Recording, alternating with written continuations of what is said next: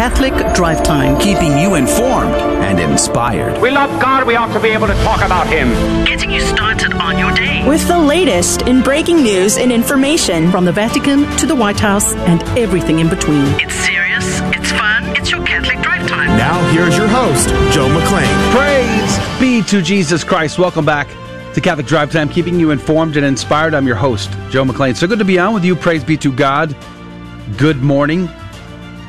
Archbishop Fulton Sheen rejoins the program today. Okay. Well, sort of. I know he's been dead a very long time. God rest Archbishop Fulton Sheen. However, Al Smith is going to be on the program, and he has been republishing Fulton Sheen's work now for several years. He's been traveling and spreading the good news about the life and the work of Archbishop Fulton Sheen. And he is going to be on our program again today because he has a brand new book out where he has published with Sophia Institute Press a set of work from Fulton Sheen on the sacraments and on marriage. We're going to be having that conversation at 35 past the hour with Al Smith on Archbishop Fulton Sheen. Also in the news, there's a new study out from Massachusetts. And according to this new study, this is from the Morbidity and Mortality Weekly Report. According to this new study, 74% of COVID cases from Massachusetts outbreak occurred in fully vaccinated people. We may get into that story. There's a ton of stories, actually, that I would like to talk about, if possible, in the What's Concerning Us. Chinese officials forcibly removing crosses and erase Emmanuel from Christian fishing boats, but victims say government didn't do the same to the other religions. Pinpointing Christians in China is a problem. The UK government calls for a national list of homeschool children. I wonder why. LifeSite News reports on that. We can discuss that. But also, according to Bree Dale, she has been able to verify, we talked about this yesterday, verify the Archdiocese of New York has issued that memo we read live on the radio yesterday, where the priests in that diocese are forbidden from issuing religious exemptions to their parishioners who do not want to be mandated, who do not want to be forced to have to take the vaccine or other things. So that is a major concern. So lots to talk about in the news and in our conversation with Al Smith on Fulton Sheen. Good morning to you, Janelle. Good morning, Mr. Joe. Are you responsible for all this negative news? No. I think you are. I have a feeling like there's no correlation. You are the wizard behind the curtain. No? No correlation, no. All right. Well, good for you then. Praise be to God. But there's a lot going on in the news today. There is. There's so much news today. I was trying to fit it all in. Yes, I will be adding the links to the social media feeds as well. So if you would like to have access to it, you can go on later to our YouTube video or our Facebook feed, and you can search for it. It'll be in the live chat box. Amen. All right. Speaking of live and chatty, Adrian Fonseca is here on the ones and twos. Good morning to you, Adrian. Good morning. You could blame me. I think I'll take credit for the all the bad news. Hey, now I'm writing that down. Adrian Fonseca, responsible for everything bad. I take credit for it. Or blame, whatever your perspective is on it, including the fact that our YouTube video with Christopher Ferrara got taken down because we mentioned the V word. The vaccines. Ooh, scary. His conversation was about our legal rights in a mandate situation. And it was a very powerful conversation. I got immediate feedback from some listeners that really appreciated us having that conversation. Unfortunately, our tech overlords do not allow us to go outside the script on that. So less than 45 minutes after it was published, it got taken down. That's less fun. than 45 minutes. Now, we did post that to Rumble. Yep. Now, for all three of you on Rumble, okay, that video is now available. You can watch that, the full extent, non-censored, praise be to God. Now, for the other 7 billion human beings on the planet who aren't on Rumble, it's a site. You could go there. It's rumble.com, right? I believe so. Yeah, and then you can actually watch the videos that we post there. And if you did, that would be amazing. Praise be to God. You're supposed to rumble them. I have no idea what that means. I can't figure it out. I still have no idea what rumbling is. I feel like it's a share, but I have no clue. Is it a share or is it a like on Twitter? No idea. Like a heart or something. We have no idea. But it is there. But nonetheless, we post them there. And this is a prime example why we have to, because we aren't allowed to have certain conversations on these social platforms. Which, by the way, reminds me to say, let's give God praise for radio, for Catholic radio, because on Catholic radio, we get to have these conversations. We can discuss the difficult topics that the tech overlords don't allow. Give God praise. The sad part is more and more people are leaving radio dials and they're going to strictly digital. But just realize what you're getting yourself into. The more digital you go, the less freedom of conversation you're going to have. Give God praise for Catholic radio and tune in to your Guadalupe Radio Network or Station of the Cross radio station and support the local radio station. Make a contribution. Ensure that they keep the doors open, the lights on, and Catholic radio waves flowing across your community and beyond. It's super important. All right, let's dive in. We're going to have a great show today. Al Smith is going to be our guest. Looking forward to that and a lot to discuss. Let's jump into this. In the name of the Father, the Son, and the Holy Ghost, amen. Remember, O most gracious Virgin Mary, that never was it known that anyone who fled to thy protection, implored thy help, or sought thine intercession was left unaided. Inspired by this confidence, I fly unto thee, O Virgin of Virgins, my mother. To thee do I come, before thee I stand, sinful and sorrowful. O Mother of the Word incarnate, despise not my petitions, but in thy mercy hear and answer me. Amen. In the name of the Father, Son, and the Holy Ghost, and now the headlines with Janelle A. Today is Tuesday, August 3rd. Here are some headlines from Church Militant. NAC Vice Rector resigns. Father Adam Park sued over homosexual cover-up steps down. Bishop admits to shuffling predators. Bishop Hubbard didn't report abusers to police. Internet personality incest. Chris Chin arrested for allegedly raping his elderly mother. And cross-dressing Muppet babies. Gonzo transformed into a princess. No vaccine, no entry. New York governor discriminates against the unvaccinated. Europeans protest vax mandate. Protests rage across Europe. In other news, Pope names new members to Academy of Sciences. Plans for synod on synodality underway. U.S. troop withdrawal poses new challenges to Afghanistan's Christians. Manila's Catholic diocese cancel public masses amid rise in COVID-19 cases. New York Archdiocese warns priests not to grant religious vaccine exemptions. And I know it's the first hour of the show, but here's some good news from the Catholic News Agency. Archbishop Cordeline schedules monthly traditional Latin Mass at Cathedral. Reported by Crooks, Pope Francis and Cardinal Sarah address pilgrims in Medjugorje. Often placed on opposite sides of the spectrum by those who see the Church under the lens of politics and ideology, Pope Francis and Cardinal Robert Sarah were the protagonists of an unexpected coincidence Sunday. Both addressed 50,000 youth gathered in the site of an alleged Marian apparition. Francis made himself present in Medjugorje through a message signed on July 29th, but which was read by the papal representative in Bosnia on Sunday before Sarah, the former head of the Vatican's liturgical office, celebrated the opening Mass for the August 1st through the 6th youth gathering. Medjugorje has long been a bone of contention for many Catholics, since it's at the center of an alleged ongoing Marian apparition that reportedly began in 1981. As a general policy, the Vatican doesn't rule on these events while they were still going on, but the small town in Bosnia Herzegovina has been a massive pilgrimage site. The Argentine pontiff relatively settled the issue in May 2019, after several studies commissioned by both Francis and his immediate predecessor failed to give a conclusive affirmative or negative answer regarding origin of the phenomenon. While ordering a continuous examination of the alleged apparitions, he gave the green light for Catholics to organize pilgrimages to Medjugorje. When it comes to phenomenons of apparitions, whether of Christ, his mother, or some saints, the Vatican is always extremely cautious, being hesitant about issuing any official endorsements. I'm Janelle, and those are your headline news for Tuesday, August 3rd. God love you. The saint of the day is Blessed Federico Lopez y Lopez. He was born on the 16th of November, 1878 in Secorum, Huesca, Spain.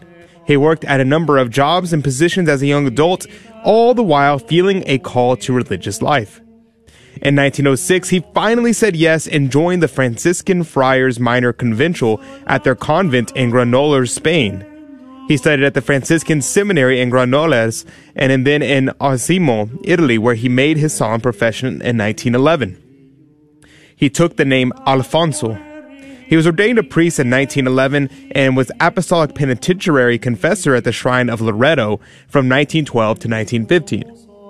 He was a teacher, spiritual director, and novice master at the Granollers convent from 1915 to 1936. One of his novices was Blessed Eugenio Ramon Salvador, who died with him. He had a great devotion to the Blessed Virgin Mary and was known as a great example to and leader of novices. He was martyred in the Spanish Civil War. He was shot in the evening of the 3rd of August, 1936, in San Malos, Barcelona, Spain. He was beatified on the 11th of March, 2001, by Pope John Paul II. Blessed Federico Lopez y Lopez, pray for us. Praise be to God in all things. The gospel today comes to us from Matthew chapter 15, verses 1 through 2 and 10 through 14. Some Pharisees and scribes came to Jesus from Jerusalem and said, "Why do your disciples break the tradition of the elders? They do not wash their hands when they eat a meal." He summoned the crowd and said to them, "Hear and understand. It is not what enters one's mouth that defiles the man, but what comes out of the mouth is what defiles one." Then his disciples approached and said to him, "Do you know that the Pharisees took offense when they heard what you said?" He said in reply, "Every plant that my heavenly Father has not planted will be uprooted. Let them alone. They are blind guides of the blind. If a blind man leads a blind man, both will fall into a pit." The Gospel of the Lord. Praise to you, Lord Jesus Christ. I want to thank verboom.com/GRN for sponsoring our gospel reflections, making it easy for us to dive deep into it very fast. Verboom, that's with a V, VERBUM, verboom.com/GRN. Thank you. Haydock's commentary today was very good. I really liked and enjoyed reading through Haydock's commentary, getting to the heart of the matter super fast. He also quotes the early church fathers along the way, so praise be to God about that. He makes these distinctions that the differences between the traditions that the Pharisees were following, traditions of their elders that did not follow the actual law of God laid down. So they veered away from God's law and they went down their own path. This is the distinction our Lord is trying to make here. In fact, he would say the tradition of the ancients. They do not say the written law, which did not prescribe the washing of hands, cups, pots, beds, etc.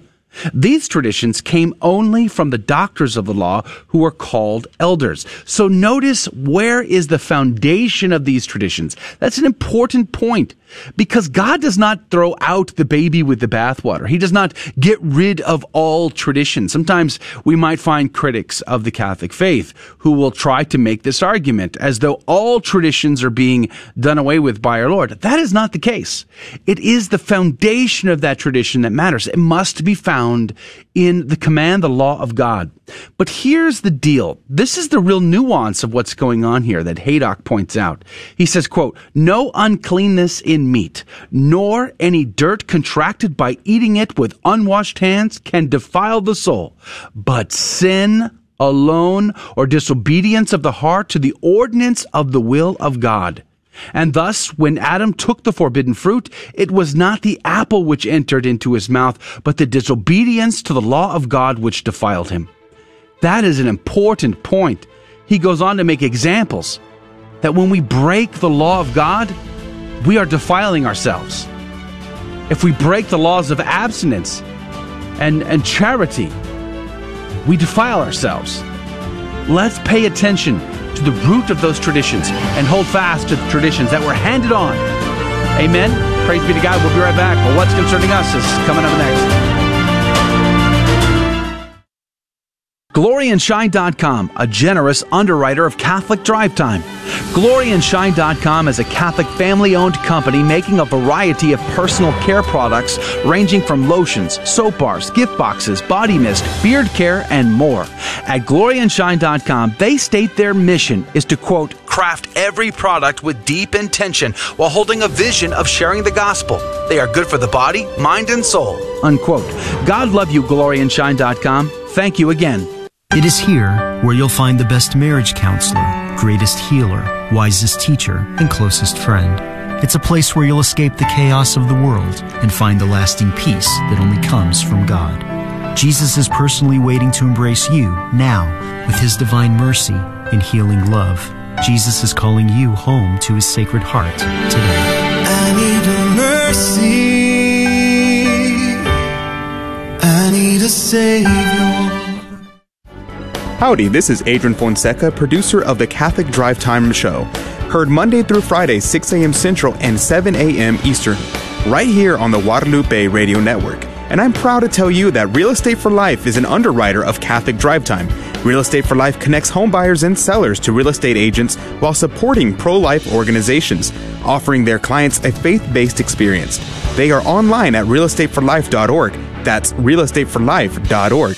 God love you. Praise be to Jesus Christ. Welcome back to Catholic Drive Time, keeping you informed and inspired. I'm your host, Joe McLean. So good to be on with you. Praise be to God. Yesterday, you might remember, we read an article for you, a memo. Bree Dale had been reporting it on her Twitter feed. We read it to you directly. It was a memo allegedly out of the Archdiocese of New York, which basically said that they would not be issuing any letters of religious exemption for any parishioner on the Archdiocese, no matter what, when it came to mandated vaccines and all of that, which we find very troubling, given the fact that we live in a day and age where conscience is used and thrown around quite a bit, that one cannot act in contrary to one's conscience, and that's very true. And yet there seems to be no support for the conscience of those parishioners that would be having an issue with this and would want a religious exemption. Well, it has been confirmed. I said it was alleged because it wasn't confirmed yesterday, but it has been since confirmed. Bree Dale confirmed it. Catholic Culture here is reporting it. New York Archdiocese priests cannot support Catholics who resist COVID vaccine. So this has been, in fact, confirmed. And again, I find that incredibly troubling. You can find this article over on CatholicCulture.com. Here's another interesting article in regards to these conversations. This is one out of the Epoch Times. And, recently Dr. Fauci and the CDC were revising their mask mandates. Part of the reason why they revised those mask mandates was based on some studies. Now, they didn't tell you specifically which studies, but it turns out that this was one of them that they consulted in regards to their mask mandates, their new policy. And this is a report out of the Morbidity and Mortality Weekly Report, July 30th, 2021. And the Epoch Times summarizes it. It says 74% of COVID-19 cases from Massachusetts outbreak occurred in fully vaccinated people, according to this study. A COVID-19 outbreak in Massachusetts County in July primarily occurred among vaccinated people, sparking fears that a variant of the CCP virus can impact the population more than other strains. Of the 469 cases detected in Barnstable County, 74% occurred among the fully vaccinated, according to a new study published on Friday. The genomic sequencing of 133 patients showed most of them were infected with the Delta variant of the CCP virus. The bulk of the infected people did not require hospital care, praise be to God. But among the five that did, 4 were fully vaccinated. The study published by the Centers for Disease Control and Prevention, CDC, helped drive agency officials to change masking guidance. CDC officials announced Tuesday that even vaccinated persons should wear masks indoors, and an abrupt shift from under 3 months ago. I find, and you can read this, and what they're also doing in this article is they're correlating the July 3rd, July 4th celebrations that were happening in the county, some massive, large gatherings of people. They're correlating that like as a super spreader events And so there you go. But the fascinating point is 74% of those that were infected were in fact fully vaccinated, which I think is part of the conversation about why these vaccination mandates are overreaching, and why there could be a case, not according to the Archdiocese of New York apparently, but why there could be a case that there are faithful who have a conscience and that they do not want to receive this vaccination because of the obvious. So I don't want to say more than that, because the tech oligarchs do not allow us to have conversations off script. So anyway, you should check it out. Go to Epoch Times. You'll find the article there. It's been reported elsewhere. You could find it elsewhere if you'd like. The actual report we will link to on our social feeds, by the way. This is the Center for Disease Control, Prevention, Morbidity, and Mortality weekly report. I'll link to it in the social feeds so you can see it for yourself. Here's an interesting article. Chinese officials forcibly remove crosses, erase Emmanuel from Christian fishing boats. Victims say government did not do the same to other religions. We've seen this in the past. Chinese persecution of Christians, it's not new. It's obvious. But I think it goes to the fact that we can sometimes forget what's going on around the world. And we need to pray for our Christian brothers and sisters in China who are having to live under these circumstances. The article says the Chinese government has long been known to be hostile to Christianity and other religions. Now, the dictatorship is going after Christian Chinese fishermen. Beijing's particular disdain for Christianity has not subsided, even after the U.S. government has repeatedly opened up trade opportunities with the communist country, using the reasoning that American interest will influence the brutal authoritarian Sino government and blunt its anti-Western, anti-God agenda. Assumed Western impact on the communist regime has not played out the way trade advocates predicted. Consider how Chinese strongman Xi Jinping and previous leaders have treated religiously observant citizens whose belief threatens the ideology of the regime, from Uyghur Muslims to the Christian faithful. Falun Gong has also taken a big hit.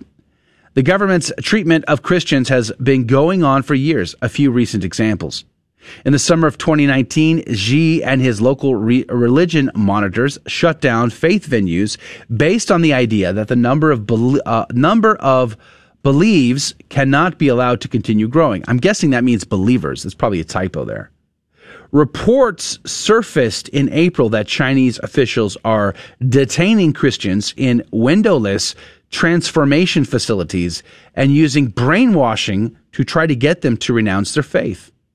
In late 2018, the government cracked down on unregistered religious organizations and committed raids on numerous churches. 3 years ago, China banned online sales of the Bible while continuing to allow outlets like Amazon to sell Muslim, Taoist, and Buddhist texts. Last summer, the government ordered Christians to replace crosses and images of Jesus with portraits of communist leaders. That goes back to Mao. That was one of his techniques. In May, the Communist Party instituted a nationwide crackdown on Christianity and shut down Christian-based apps. The article goes on. Again, you can read it. It's based out of The Blaze, and I highly recommend that you get familiar with the ongoing drama for Christians, unfortunately, in communist China. Let's pray for them. It'd be nice if the Pope, maybe the Vatican, could speak out against this persecution of Christians there. That'd be wonderful. Here's an interesting article that was sent to me right before the show started by Janelle. LifeSite News reports the UK government calls for a national list of homeschooled children. Now, I homeschool my wife, well, mostly my wife, but my wife and I homeschool our kids. We have for a very, very long time. And we appreciate the state in which we live currently for their homeschool laws. The state we lived previously had a little bit more stricter laws. They weren't too terrible, but they were harder than where we're currently living. We enjoy the freedom to educate our children according to our conscience and our religious belief. And so we can appreciate that. But with the 2020 lockdown, homeschooling skyrocketed because schools shut down. Kids were being homeschooled for the first time in many countries around the world in vast numbers. And now they're realizing that could be a problem. So here's a little bit of the article out of LifeSite News on this issue. It says, interest in homeschooling has surged over the last years as lockdowns, face mask mandates, and social distancing, combined with teachers' unions' efforts to keep schools closed, have damaged the public school offerings. And it's not just in America. In the United Kingdom, more than 40,000 students were formally removed from public schools from September 2020 to April 2021, almost double the average from previous years. And that has alarmed lawmakers there to the point members of parliament now are demanding a national registry of all students who school outside the system. The BBC reports a committee of lawmakers is demanding that national list of children to remove an unacceptable level of opaqueness. Who gets to decide that standard, I wonder? What is an unacceptable level of opaqueness? I wonder. The report said that Commons Education Committee claims it is important to, quote, get a grip, unquote, on the number of students being educated outside of government control. Did you see that? Outside of government control. You know, I don't know where you live, dear listener, or what state you live in. The vast majority of our listeners are in the United States, but we do have listeners outside of this country for sure. Praise be to God for it. But I don't know where you live or what the rules are, the laws are where you live. But as the church teaches quite clearly, the parents are the primary educators of their children.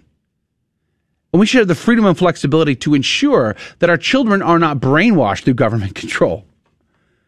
And this is a very troubling thing to see these governments. And I know that there are many states in the United States that have been pressuring homeschoolers. As a result, that's gotten even worse over the last year.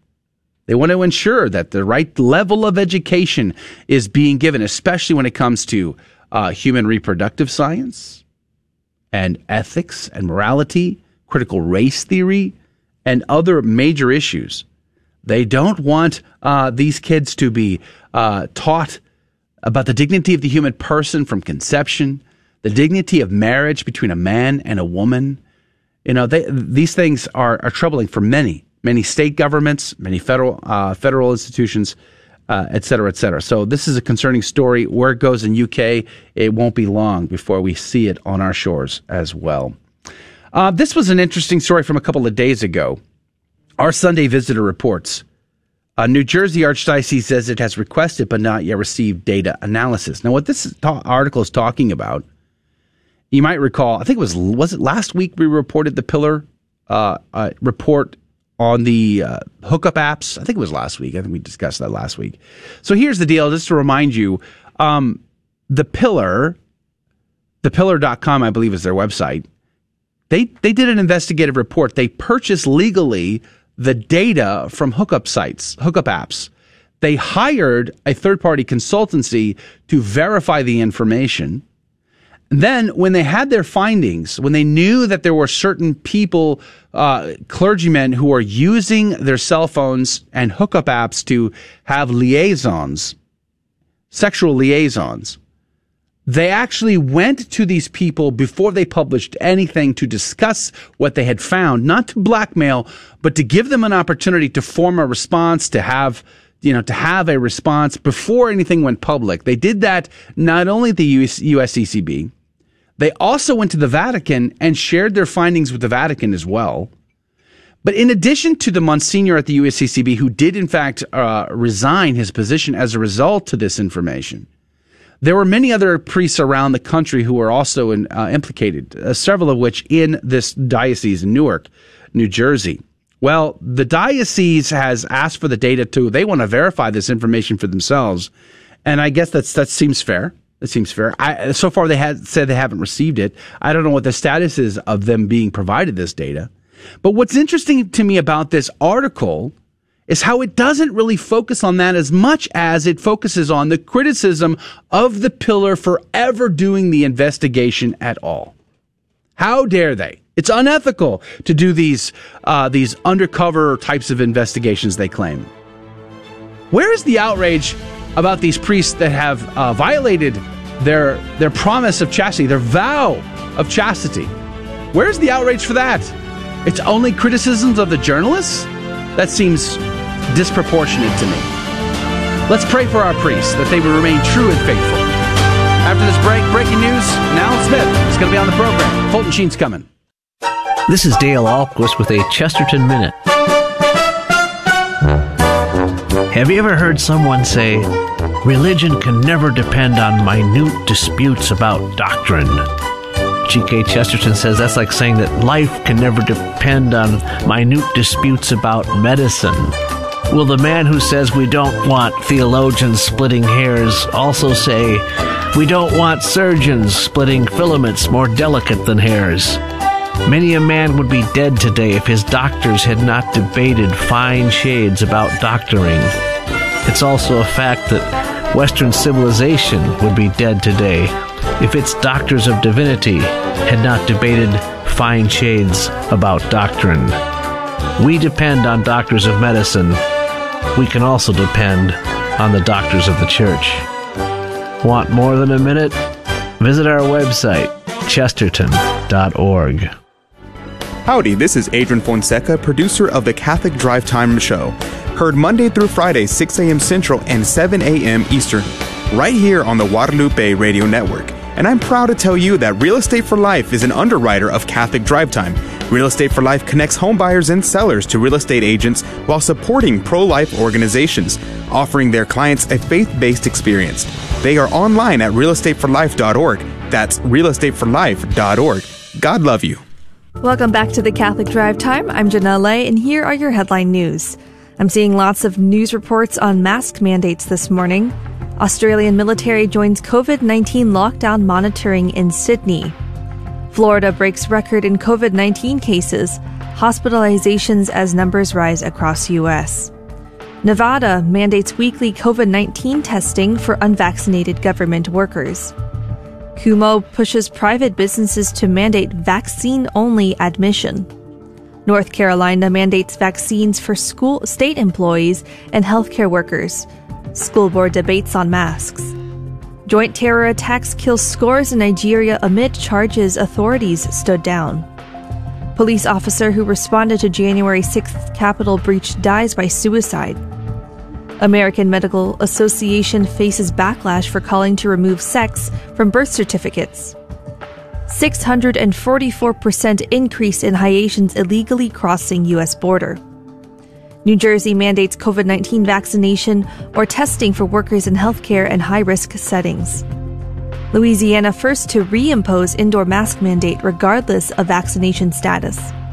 And besides states, McDonald's reinstates mask mandate in areas with high COVID spread. West Virginia offers country's first statewide antibody testing for fully vaccinated. Fourth police officer who was at January 6th Capitol breach dies by suicide. U.S. hits a 70% vaccination rate a month behind schedule as Delta makes a surge.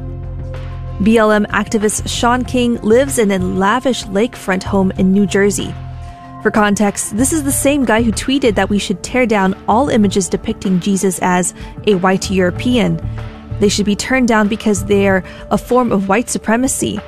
King further added that, quote, murals and stained glass windows of white Jesus and his European mother and their white friends, end quote. Top New Mexico State Democrat resigns over criminal probe into allegations she stole money from public schools.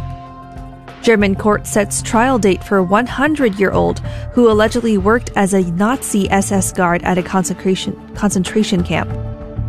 Chinese officials forcibly remove crosses and erase Emmanuel from Christians' fishing boats.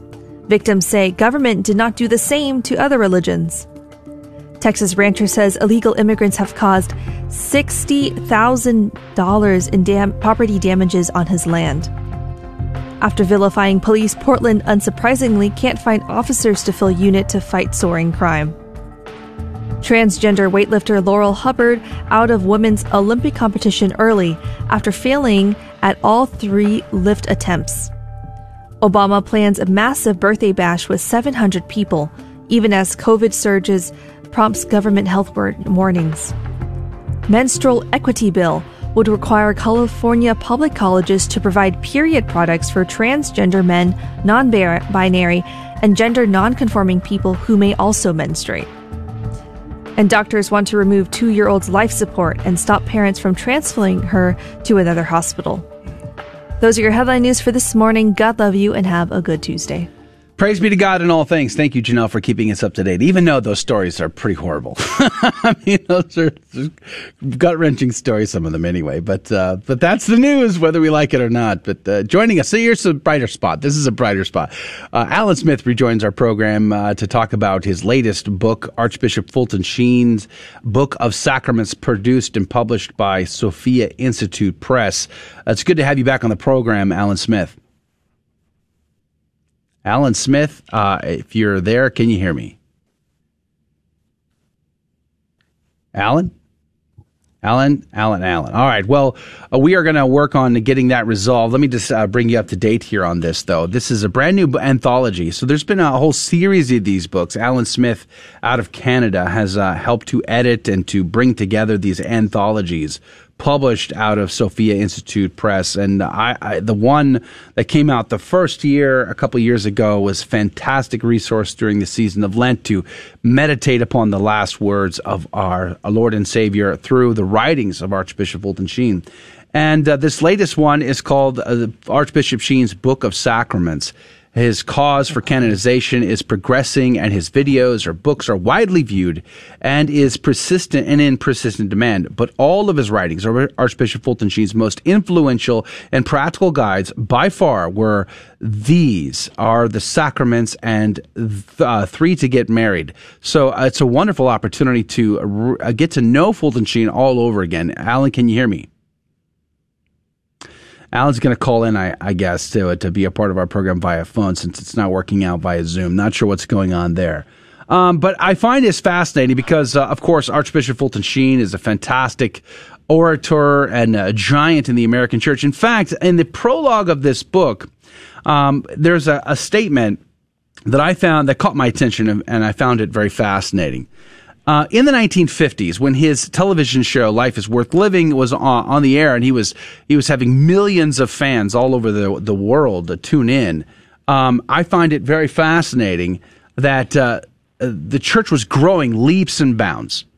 It's quite a big contrast between then and now.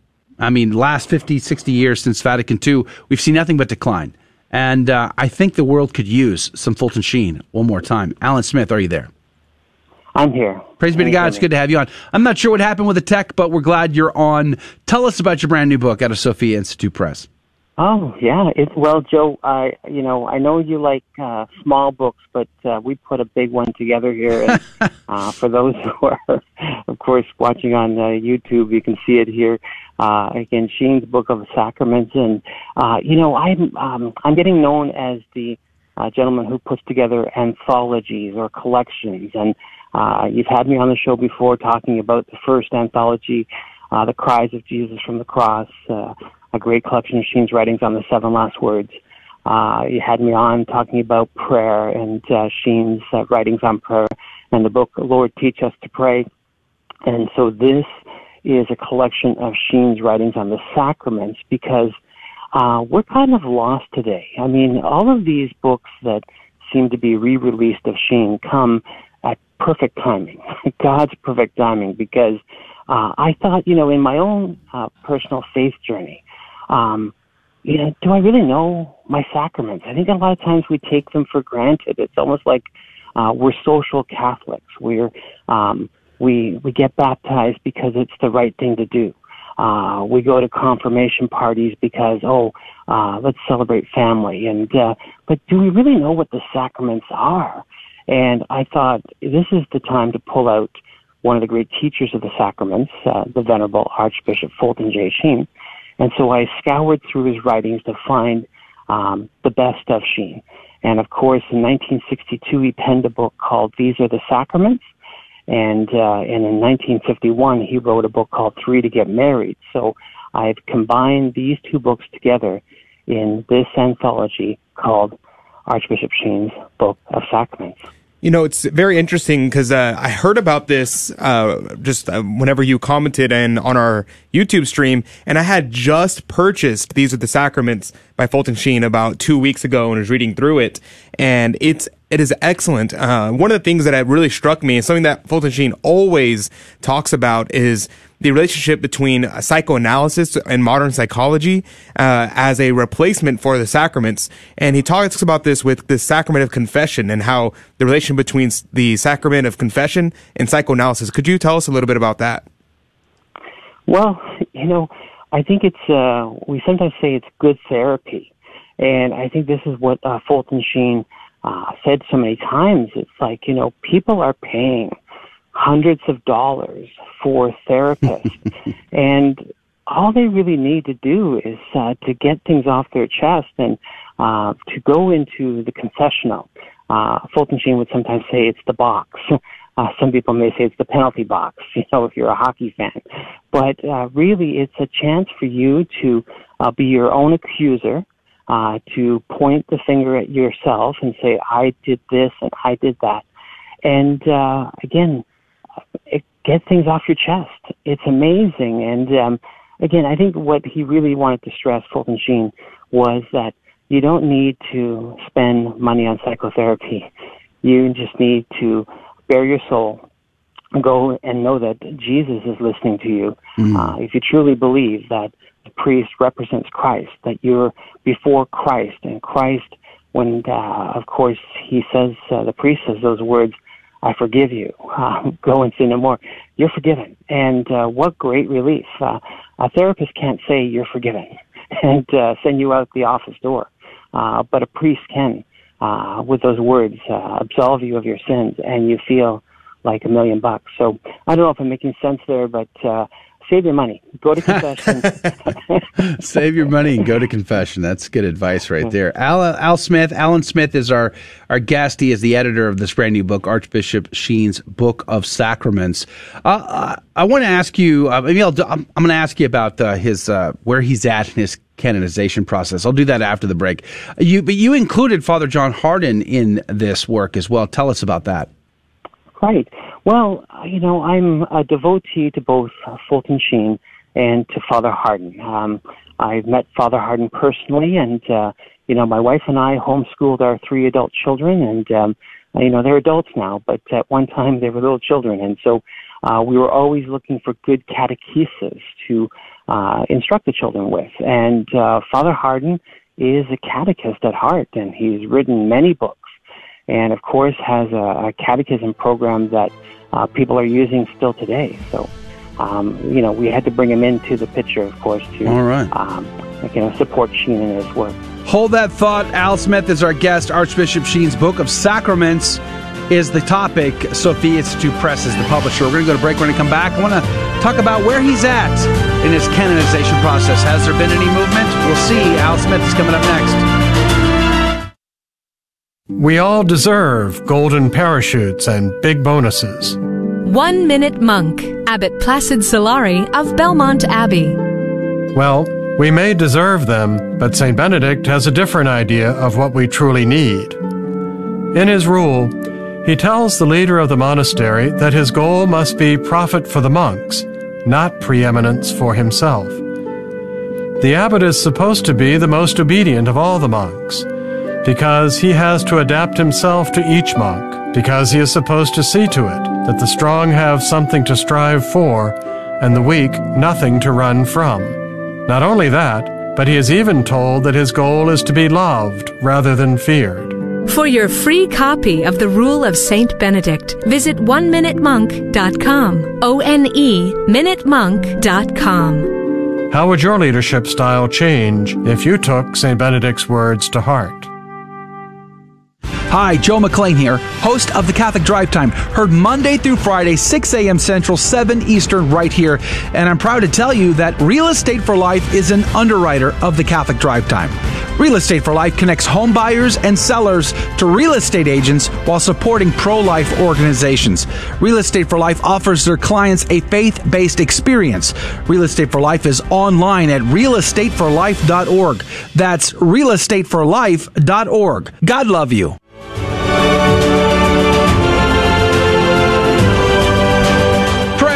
be to Jesus Christ. Welcome back to Catholic Drive Time, keeping you informed and inspired. I'm your host, Joe McClain. So good to be on with you. Praise be to God. Alan Smith is our guest. He has put together a new book from Archbishop Fulton Sheen, and it's published through Sophia Institute Press. It's on the sacraments and it's on marriage. I want to get into some of the marriage questions. Some of these points that are listed on the Sophia Institute Press website are very provocative, or not provocative, but they're very powerful, and I want to ask about them. But let's just start with, where is Fulton Sheen at in the canonization process? Has there been any movement? Is it still in a stalemate? What do you say, Alan Smith? Well, the official position is we're waiting for a new date. A lot of times people, think, oh, was the cause canceled? Was it, did they just kind of rip up the paperwork and said, this is over? That's not true. What happened is that the Vatican asked that the date be postponed. And so we're just waiting on a new date. We're confident that there is no wrongdoing, that, we spent the time during the examination process to kind of look at everything. And so we know his case is clear. And so we just keep waiting for the phone call from the Vatican to say, okay, the new date is this. So we're just waiting expectantly on a new date, and we're encouraged by the news coming out of the Vatican. But again, Rome moves slowly. Remember that. Rome moves slow. But we're receiving hundreds of visitors every day to the tomb of Fulton Sheen in Peoria. We have buses coming in on a regular basis. So people are enjoying having Fulton Sheen in Peoria and visiting the Cathedral of St. Mary's. So, but it's all good news coming from our end here. And again, I can't give you a date yet, but a date is coming in the future. So always good news to report. I've not read this book yet. I don't have a copy of it, but there were some points listed on Sophia Institute Press that really caught my attention. This one says how Protestantism, even at its most alluring, undermines sound doctrine. This is something Fulton Sheen addresses in his book, apparently. Tell us about that. Yeah, I think what it is that, when you look at church history, you can see that there's this war that goes on about what do I believe and what I don't believe. And I always call it the compromise. And I think this is what is always scary. I mean, how many times we hear of people saying, well, I used to be Catholic, but, I found things were boring, or I like the music or the other church, or people always give their reasons for leaving. And sometimes it's that they don't believe in the Eucharist anymore. They don't believe in the sacrament of confession. So, again, I think that's a big thing. People are just afraid to be humbled and go to confession. So they look at Protestant churches and say, hey, they don't have confession. This is great. So it is alluring. It is alluring. But what Fulton Sheen is trying to say is, remember, the sacraments are the channels of divine grace, and you need the sacraments to get to heaven. All 7 of them, in fact. And each of us will sometimes receive all of them, and other times just a number of them, but still, they are the channels of grace. But we're tempted by they think the grass is greener on the other side. Well, the grass will actually die and wilt on the other side sometimes.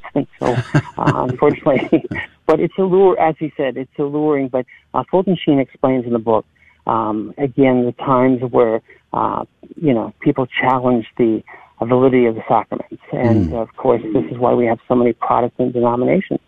Everybody has their own idea. But, again, the channels of grace we need to get to heaven. Yeah, I think, I had the privilege of going to go see Fulton Sheen in Peoria after his body was moved. I went soon after that.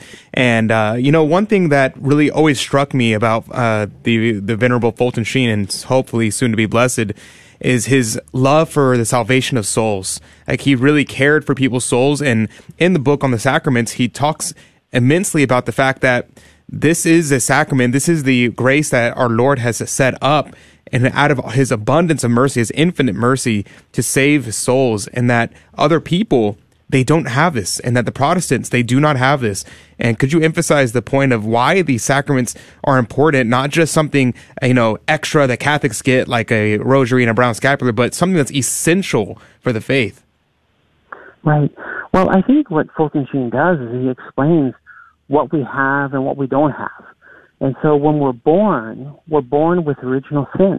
we're cut off. We need that original sin to be, removed, and of course, receive the graces of that sacrament of baptism.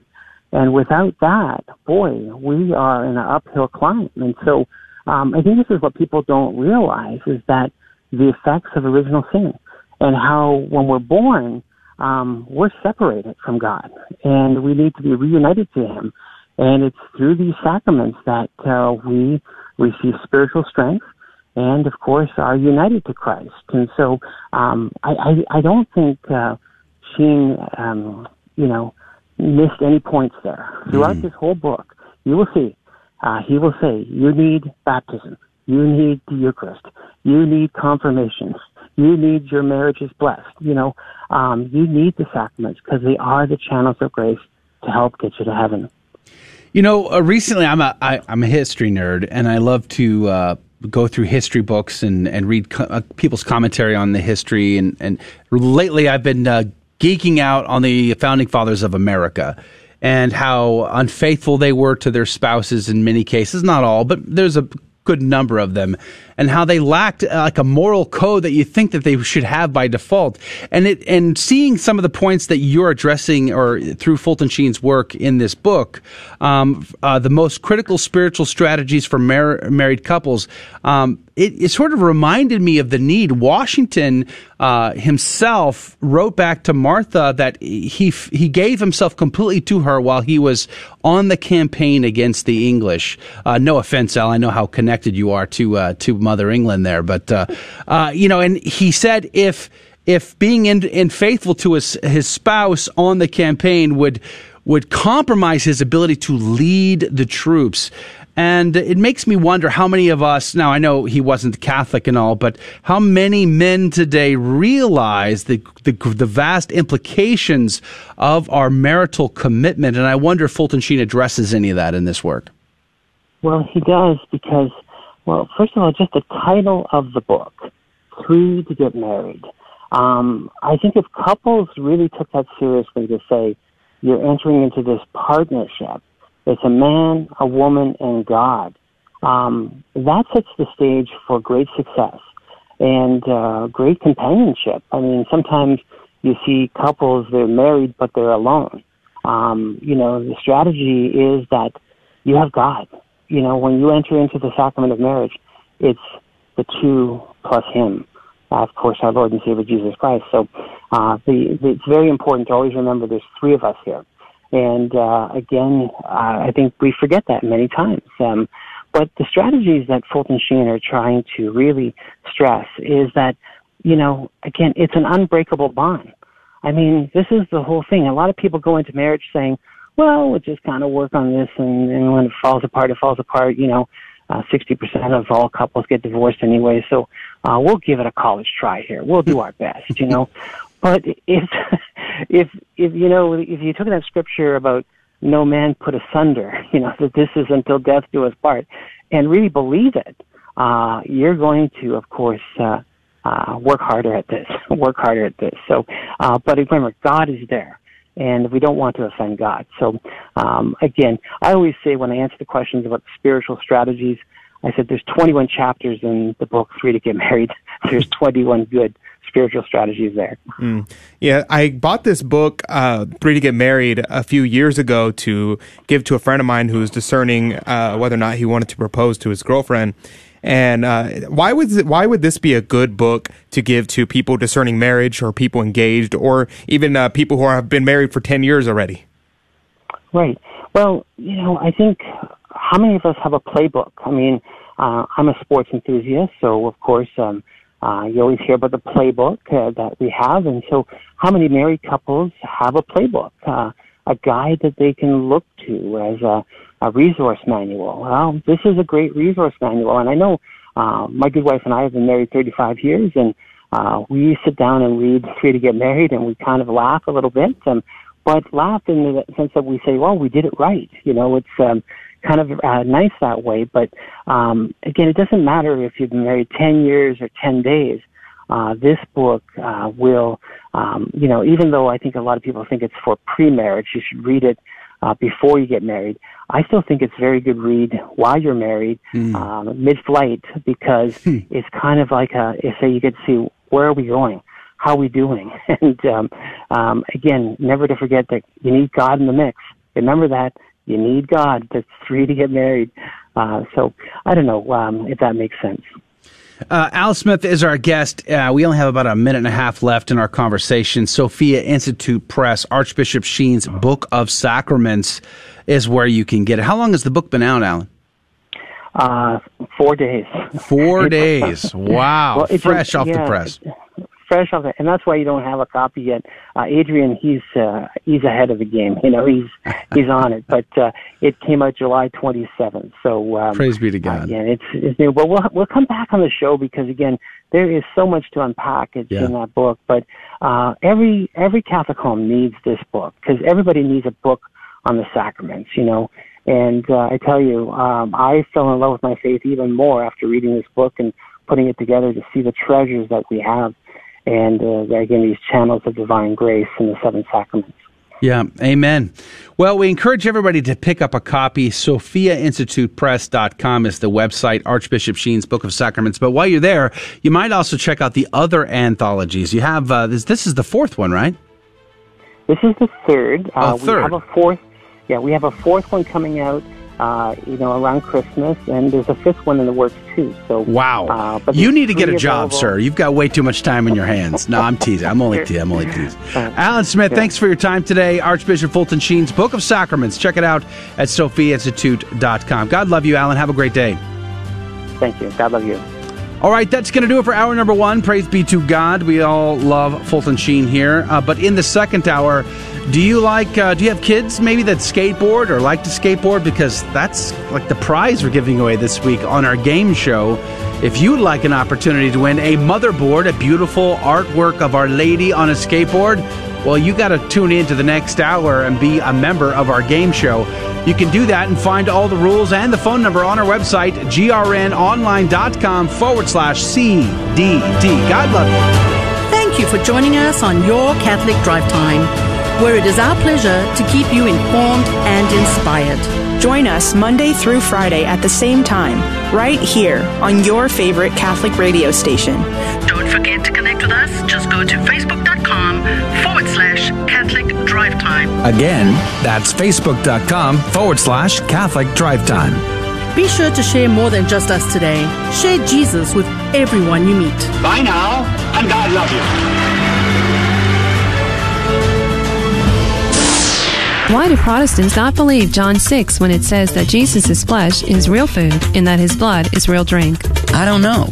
In Matthew 26, Mark 14, and Luke 22, Jesus says of the bread, "This is my body." He says of the wine, "This is my blood." Not "this is symbolic of" or "this represents." He says "this is."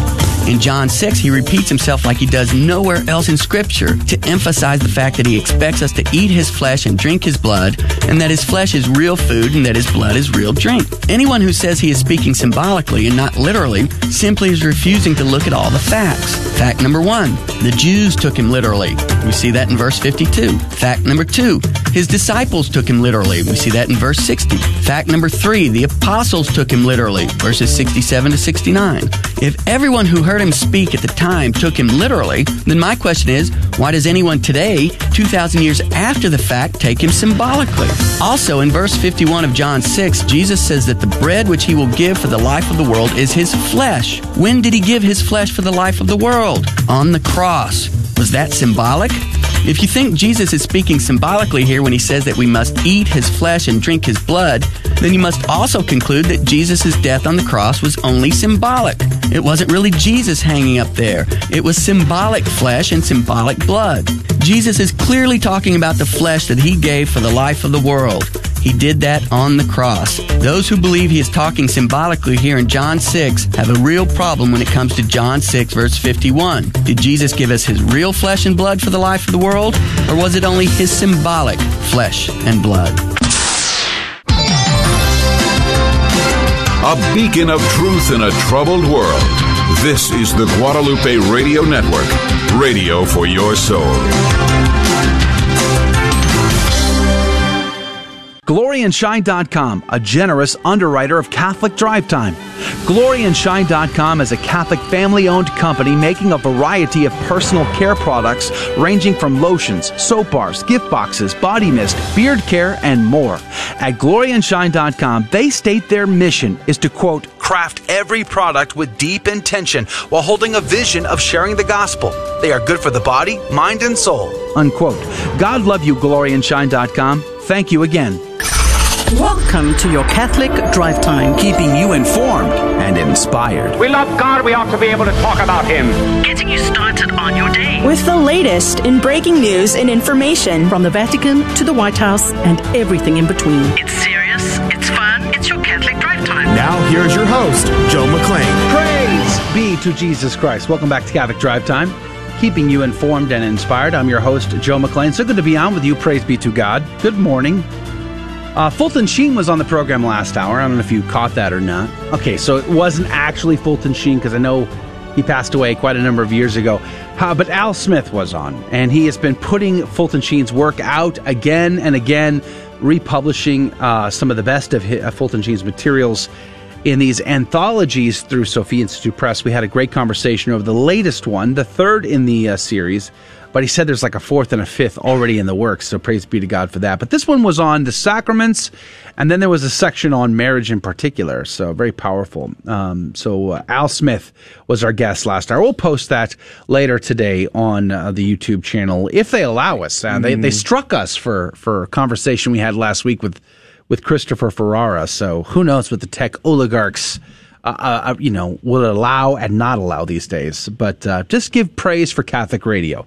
Thank the Lord that there is Catholic radio where we might have conversations that the tech oligarchs don't approve of. I give thanks to God every day for Catholic radio. Praise be to God for it. But good morning to you, Janelle. Good morning, Mr. Joe. All right, so last hour was fun talking about Fulton Sheen. Yes. Hopefully, some of the news stories last hour were kind of disturbing to me. I'm going to be honest. Yeah, it's pretty.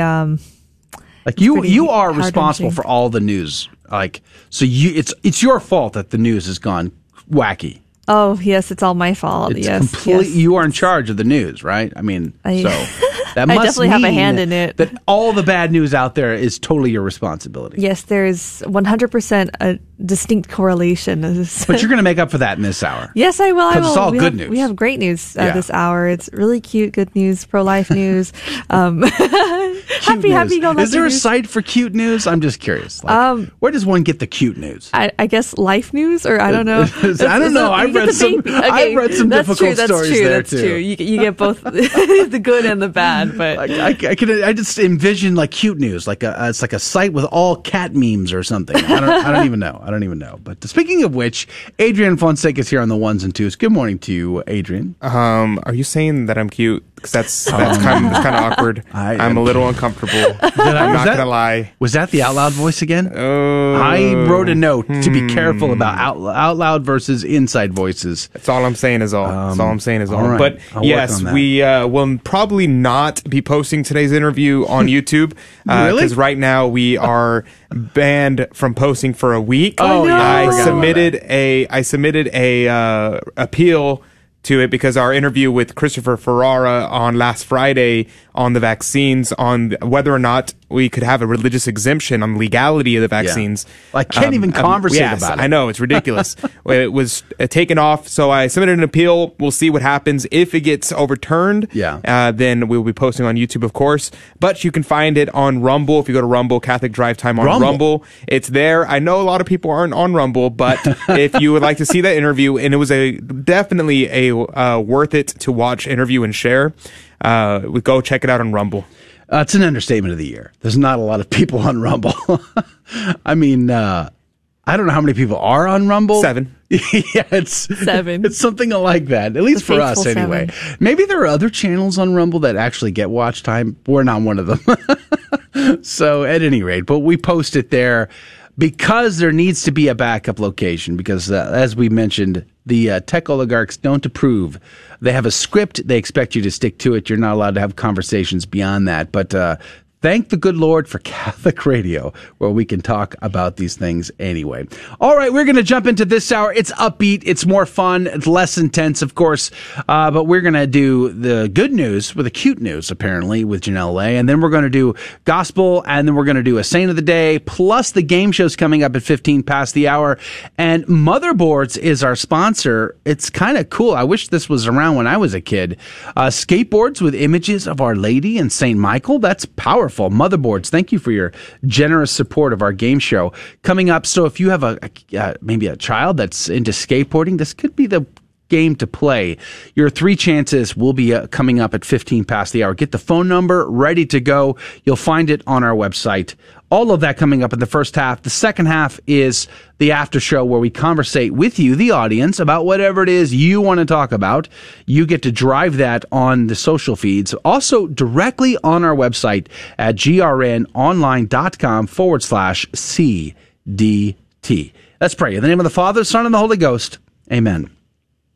Remember, O most gracious Virgin Mary, that never was it known that anyone who fled to thy protection, implored thy help, or sought thine intercession was left unaided.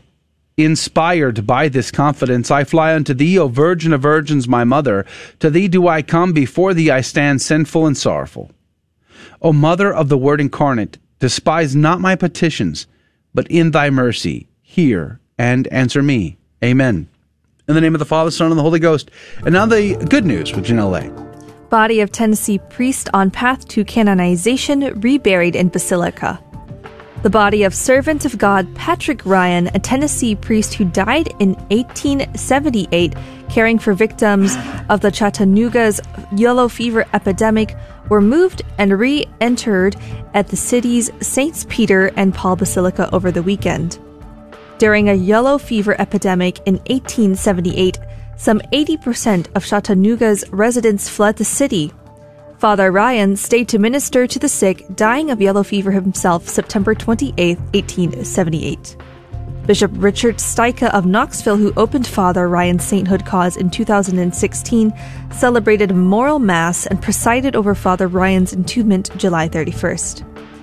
There is no greater gift than to give your life for your friends, Bishop Steicha said. Father Ryan did indeed give his life for his friends that were Catholic and friends that were not Catholic. His memory is still strong today. And from the Catholic News Agency, Archbishop Cordeline schedules monthly traditional Latin Mass at Cathedral. Archbishop Salvatore Cordeline has instituted a monthly traditional Latin Mass at San Francisco's Cathedral of St. Mary of the Assumption and has been leading the faithful in a litany of reparations for abuses against the Eucharist. The monthly Mass will be held on first Wednesdays at 3 p.m., an auspicious hour for this Mass, remembering the moment our Lord Jesus Christ died to save us from sin and death. The first of the Masses on August 4th falls on the feast of St. Dominic, and so will be said in the Dominican Rite.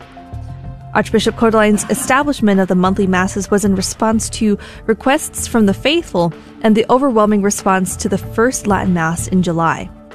The announcement comes soon after Archbishop Cordeline allowed the continuation of traditional Latin Masses in his diocese as guidance pertaining to Pope Francis' recent motu proprio Traditionis Custodes. Also from the Catholic News Agency, Ecuadorian bishops congratulate their country's first woman to win an Olympic gold medal. And now onto the cute news. Mom rejects doctor's suggestion to abort one of her triplets, and they are now miracle babies. Another one, doctors told another mom to abort one twin to save the other. She refused, and now both boys are doing great. Thanks be to God, keeping you informed and inspired. I'm Janelle Lay. God love you, and have a good Tuesday. The saint of the day is Blessed Federico Lopez y Lopez. He was born on the 16th of November, 1678 in Secorum, Huesca, Spain. He worked at a number of jobs and positions as a young adult, all the while feeling a call to religious life. In 1906, he finally said yes and joined the Franciscan Friars Minor Conventual at their convent in Granollers, Spain. He studied at the Franciscan Seminary there and then in Osimo, Italy, where he made his solemn profession in 1911. He took the name Alfonso and was ordained a priest in that year, 1911. He was the Apostolic Penitentiary Confessor at the Shrine of Loreto from 1912 to 1915. He was a teacher, spiritual director, and novice master at Ganoleras Convent from 1915 to 1936. One of his novices was Blessed Eugenio Ramon Salvador, who died with him. He had a great devotion to the Blessed Virgin Mary and was known as a great example to and a leader of novices. He was martyred at the Spanish Civil War and was shot in the evening of the 3rd of August, 1936 in San Malús, Barcelona, Spain. He was beatified on the 11th of March, 2001 by Pope John Paul II. Blessed Federico Lopez y Lopez, pray for us. Praise be to God in all things. The gospel today comes to us from Matthew chapter 15, verses 1 and 2, and 10 through 14. Some Pharisees and scribes came to Jesus from Jerusalem and said, "Why do your disciples break the tradition of the elders? They do not wash their hands when they eat a meal." He summoned the crowd and said to them, "Hear and understand. It is not what enters one's mouth that defiles the man, but what comes out of the mouth is what defiles one." Then his disciples approached and said to him, "Do you know that the Pharisees took offense when they heard what you said?" He said in reply, "Every plant that my heavenly Father has not planted will be uprooted. Let them alone. They are blind guides of the blind. If a blind man leads a blind man, both will fall into a pit." The Gospel of the Lord. Saint Jerome said of this, in speaking about the need to preach the truth even when it hurts, Saint Jerome said this, quoting Saint Gregory the Great, by the way. He said, "We see scandal arise from our preaching truth. We must rather suffer it to take place than desert the truth. Our Lord says they are blind. Let us leave them. For the land, which has often been watered with the dews of heaven and still continues barren, is deserted. Behold, your house shall be left desolate." Adrian, what did you find? Yes, in regards to the idea of the blind leading the blind, this is important point that our Lord makes. He said, "Let them alone. They are blind guides of the blind. If a blind man leads a blind man, both will fall into a pit." Well, what is the pit? It seems pretty obvious. What is a pit? It's hell, right? And so what is the blind man? Well, according to Cornelius Lapide, the blind man is one who does not see God, one who rejects the idea of God and does not see them. Cornelius Lapide says, those who do not understand the way of life, because if you are blind, because Christ is a light in the truth, if you do not see the light in the truth, then you are blind. Fulton Sheen makes the point about, not about this passage, but about a very similar point that he was making, is that you must have holiness to beget holiness. You cannot be a sinful person and bestow holiness upon someone else. It is true, because he's making the point about the sacraments, it is true that the sacraments do not require the holiness of the priest. The priest can be a very sinful man, can be a wicked man even, and the sacraments that he says are still valid and are still efficacious for the grace that it gives to the people who are receiving it. But, however, if they are blind, if they are unholy, this causes grave issues for their flock, because they cannot bestow what they do not have. See, what they do have is holy orders, so that's why they can bestow the sacraments, but they do not have holiness. They cannot bestow holiness. It's a very basic principle of philosophy and theology that nothing can come from nothing. Only God can create out of nothing. Everyone else can only bestow what they have. I cannot give you $1 million because I do not have $1 million. I cannot give you holiness because I do not have holiness. So in order to lead someone into the kingdom of heaven, in order to lead someone into heaven, you have to have holiness. So we got to work on ourselves. It's not to say that we can't preach the gospel and we can't evangelize until we're perfect, but just to say that we need to continue forming ourselves to be closer and more united to our Lord in truth, who is a light. Because if we are blind, we cannot lead others away from the pit. And if we ourselves are blind, we will just lead others into the pit where there'll be wailing and gnashing of teeth. All right. Praise be to God. Thank you, verboom.com/GRN for sponsoring our gospel reflection, giving us the tools to connect the incredible commentaries and the early church fathers, diving deep on these passages. That's Verboom with a V, VERBUM, verboom.com/GRN. Thank you. All right, we're going to go to a break. It's time to play the game. Would you like a chance to win the prize? Call right now. Now is your chance. Pick up the phone and dial 877-757-9424. Looking for our first caller to be our contestant at 877-757-9424. That's 877-757-9424. Call right now. We'll be right back to play the game. We all know children have a natural innocence and a sense of wonder. Yet our world is full of distractions that can pull families in the wrong direction. But with the help of God and a church family, your children can grow in the security of faith, hope, and love. Weekly Mass provides that critical faith foundation needed in life. So if your family hasn't been to Mass in a while, we'd like to invite you home. Discover more at CatholicsComeHome.org. Protestants like to use James 2:10-11 against the Catholic doctrine of mortal and venial sin, because James says, whoever keeps the whole law but fails in one point has become guilty of all of it. But James can't be denying the doctrine of mortal and venial sin, because in 1:15 he affirms it, saying that sin in its beginning stages doesn't bring death, venial sin, whereas it does in its more mature stages, mortal sin.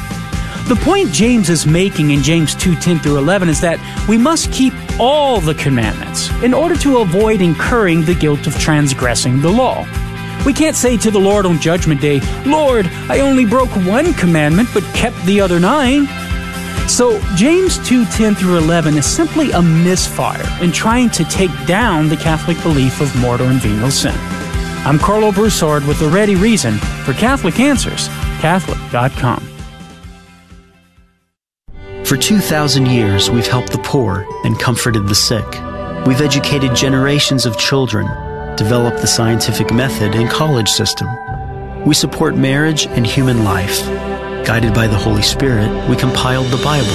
We are the Catholic Church, with over 1 billion in our family, sharing in the fullness of Christian faith in the church started by Jesus. If you've been away, visit CatholicsComeHome.org today. Welcome home.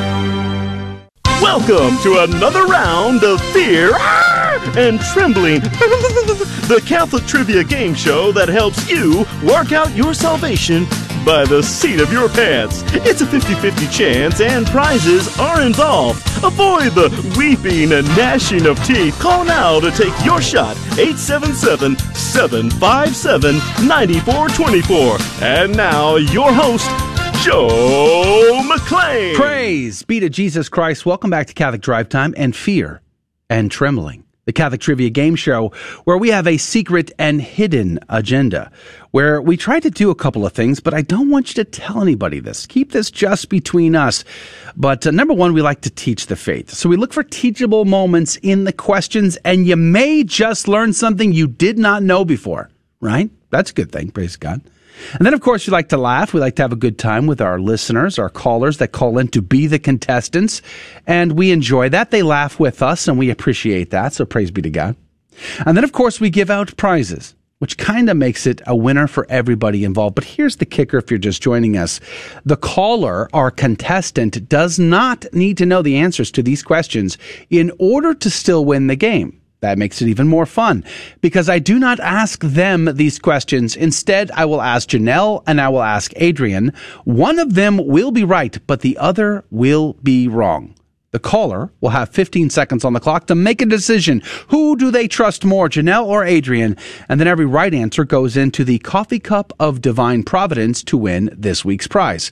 Janelle, what could they win? Well, you can win something from Motherboards. They could be offering a skateboard. And for further context, Motherboards was conceived after a Denver area Catholic mom with sons who like to skate noticed something about most board designs. Well, to put it nicely, they left a little to be desired. With themes that revolved around skulls, sex, and violence, it seemed to this mom that there was an opportunity for a wider variety of design options.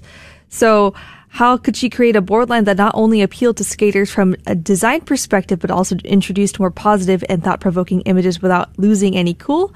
And from this, Motherboards was born. So if you look on their website, that's loveyourmotherboard.com. You can go check out their really cool designs. There's like the Sacred Heart images. There's images of Our Lady, St. Michael. There's really cool. And they don't only just sell skateboards. They sell other really cool knickknacks as well. So thank you so much, Motherboards, for sponsoring this week's game show. Wow, where was that when I was a kid? That's what I want to know. All right, I think we have some callers on here, so praise be to God for everybody who called in to try to be our contestant. We're very grateful to you.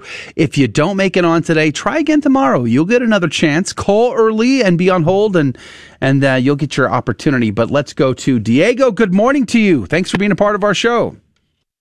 Thank you for having me again on your show. Praise be to God, Diego. It's been a while. We're very grateful. Now, remind us, where are you calling from?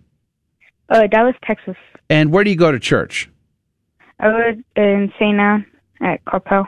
St. Anne and Coppell. Now, school starts in a couple of weeks, right? I mean, are you getting ready to go back to school?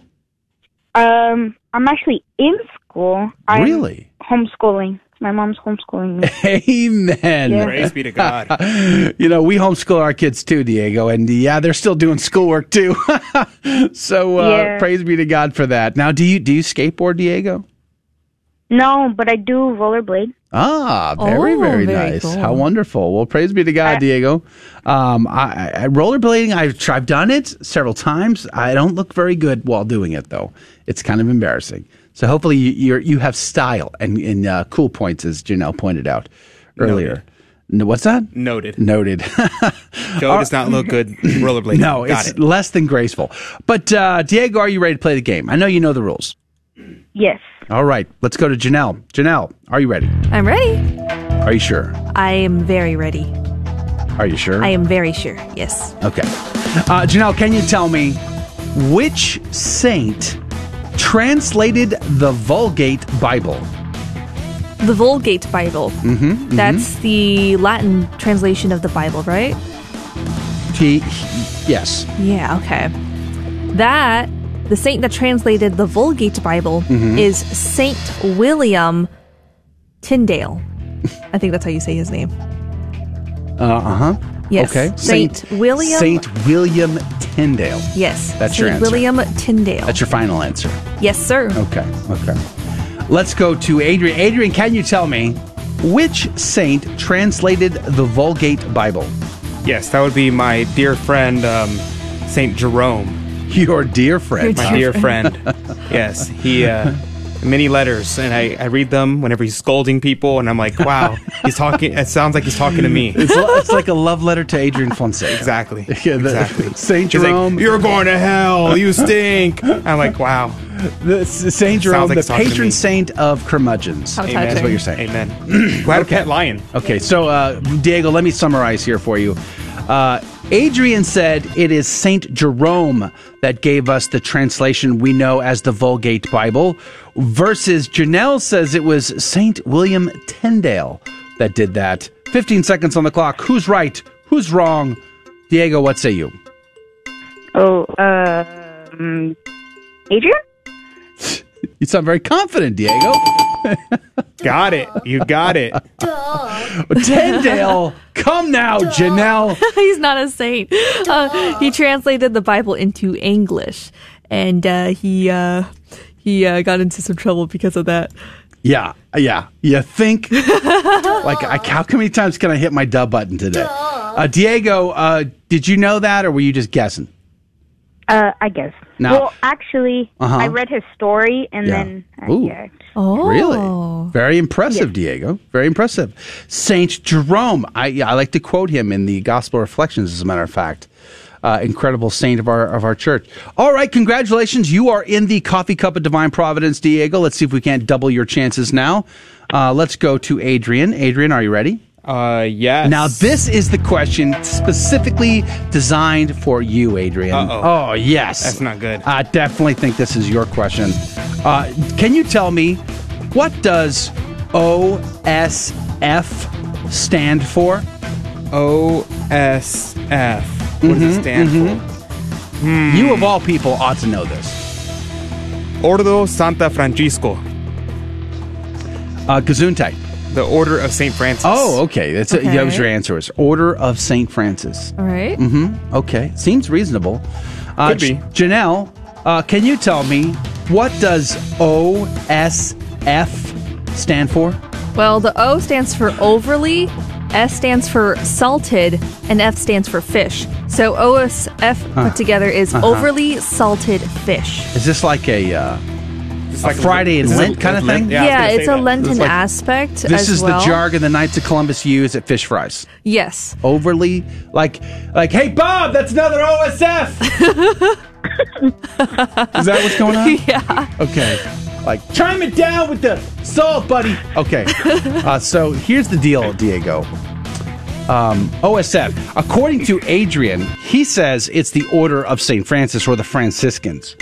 Versus Janelle thinks that this is Knights of Columbus cryptic language during fish fries on Friday, meaning overly salted fish. 15 seconds on the clock. Who's right? Who's wrong? Diego, what say you? Okay. Adrian. Are you sure? You're stealing my line, Janelle. What's up with that? Congratulations. Of course, you did not fall for that. Overly salted Who do you fish. think is more tricky, Diego? I don't know if I've asked you this question, but who do you think is more tricky? Is it Janelle or is it Adrian? Okay.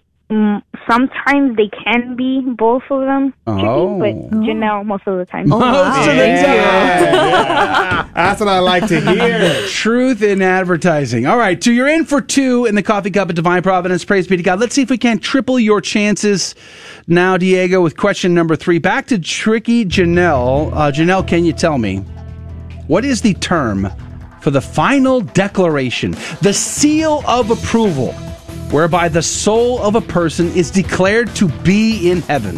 What do we call that? That is called canonization. Wow. Yes. Okay. Let's see what Adrian has to say. Adrian the Innocent, can you tell me? Adrian the Innocent? What is the term for the final declaration, the seal of approval, whereby the soul of a person is declared to be in heaven? So is that like Innocent the Fourth? I guess that makes Maybe. Maybe. Okay. What's your answer, though? Let's see. That would be venerabilization. Okay. Venerabilization. Venerabilization. Okay. So, Diego, let me summarize. So, Adrian says that this is called venerabilization versus Janelle says it's canonization. 15 seconds on the clock. Who's right? Who's wrong? Diego, what say you? Janelle. Are you sure? That was a really long delay there, Adrian. He's like, I don't know now. Trying to make him doubt his answers. Poor Diego. Look how tricky they are to you, Diego. Wow. But you are right, sir. Canonization is the right answer. Venerabilization? Yeah, I just made the word up. Not a real word. That was like a George Bushism. You just I was going to say making stuff up. beatification, but that's actually a real answer. And I thought it'd be funnier to say venerabilization. Well, praise be to God. Diego, 3 chances in the cup. How do you feel? So good. Better than last time.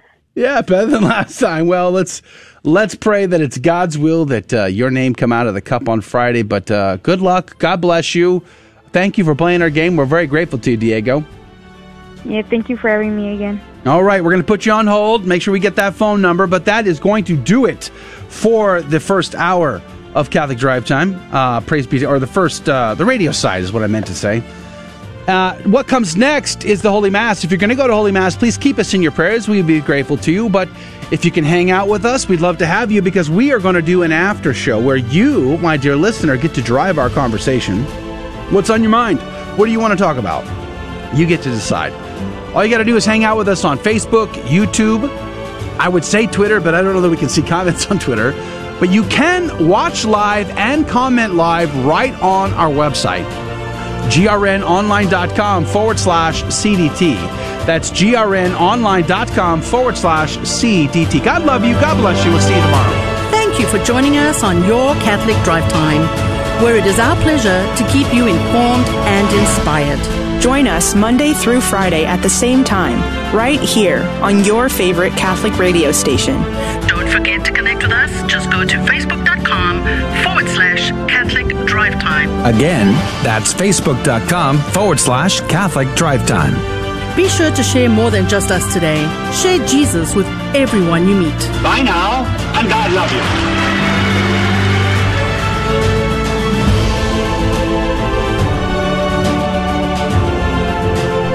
Praise be to Jesus Christ. Welcome back to the After Show, where we get more casual about what we conversate about. You get to drive that conversation, dear listeners, and all our CDT insiders that hang out with us normally. They know the deal. You know the deal. Praise be to God. It's always good to see you guys. But if you are new here, let me just warn you ahead of time. Inside jokes may abound. They get thrown around quite frivolously around here. We might even discuss salty fish. We might discuss salty fish.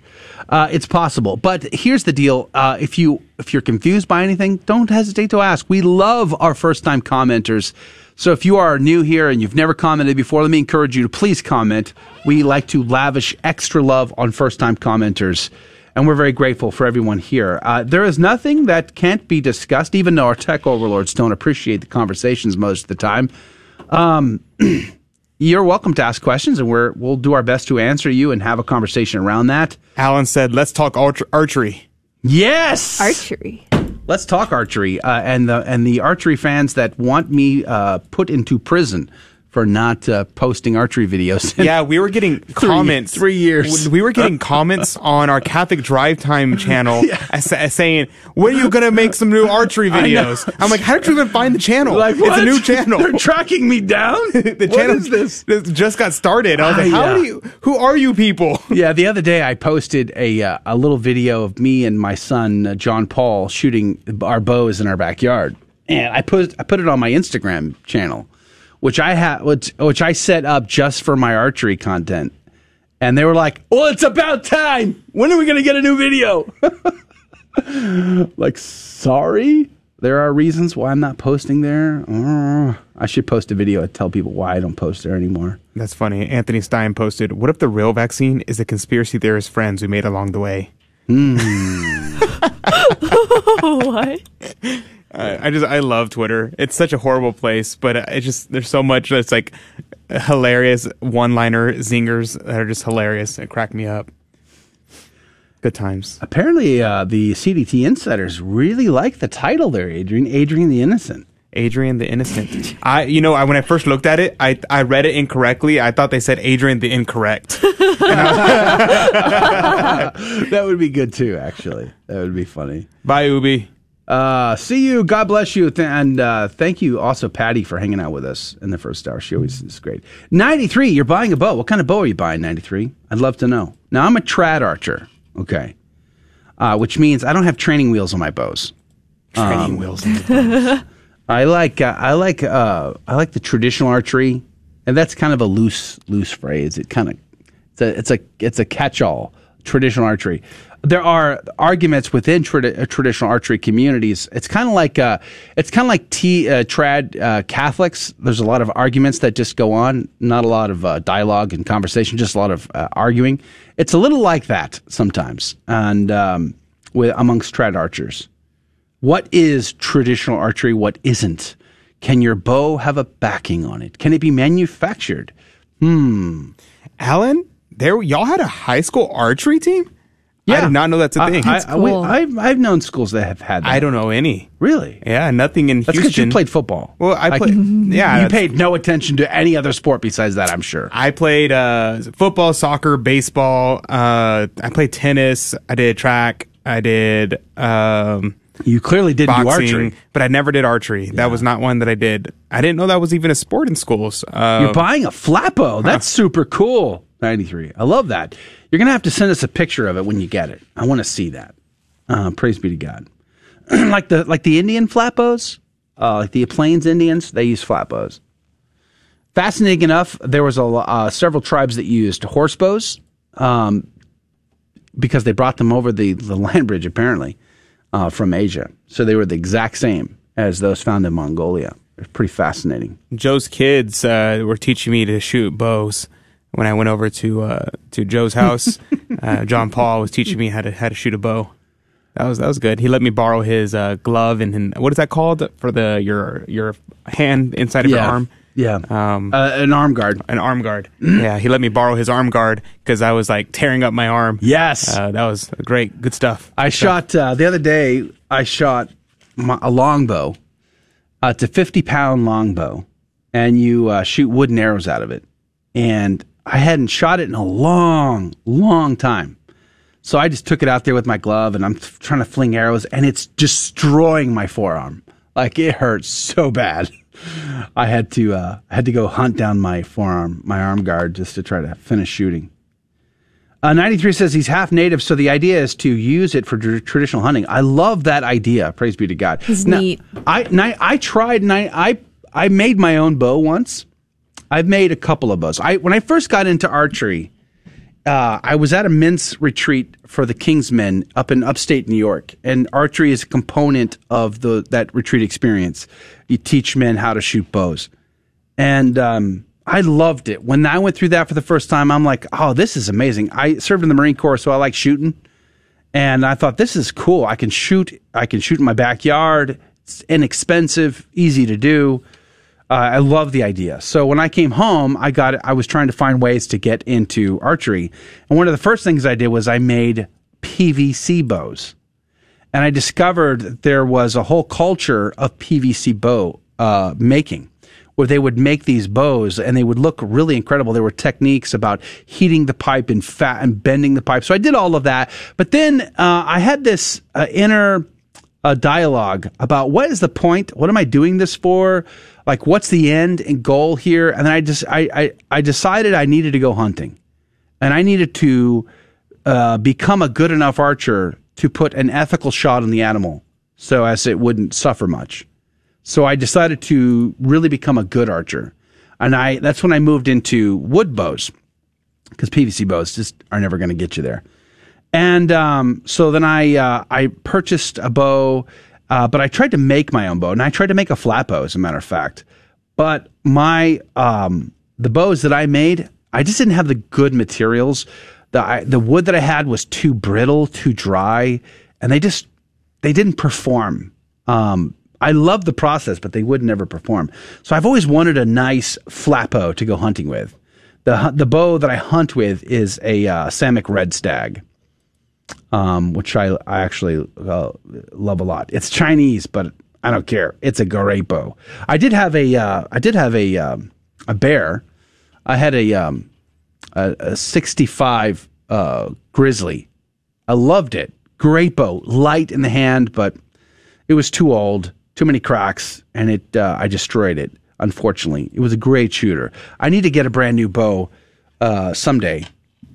But I'm really enjoying my longbow and my recurve from Samick. I also have there's another one I have. I can't remember. It's an older bow, but it's also a very good bow. And all of a sudden I can't remember the name of it. But anyway, I love archery. Archery is awesome. I love to shoot with my sons in particular. It's always a good time. We're gonna have to send pictures, 93. I want to see those.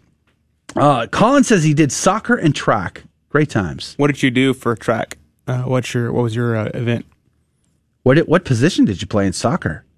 And try to convince Adrian that soccer is the number one sport worldwide. I despise soccer, just so everybody knows. I'm going to out myself right now. Or said properly, football. No, soccer. Football.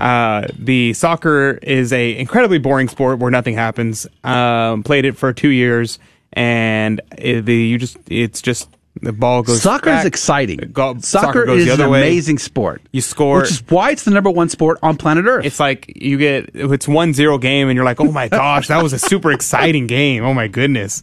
Meanwhile, in basketball, it's like 500 points to 499. And it's like, wow, what a great game.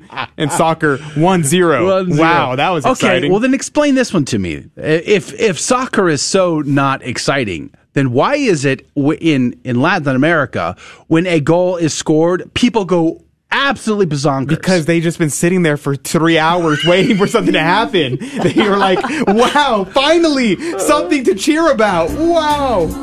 I don't know. I don't know what's up with that. I'm just saying, I have man. no idea. Oh, sorry. Forgot to change the music. 1,500 meters.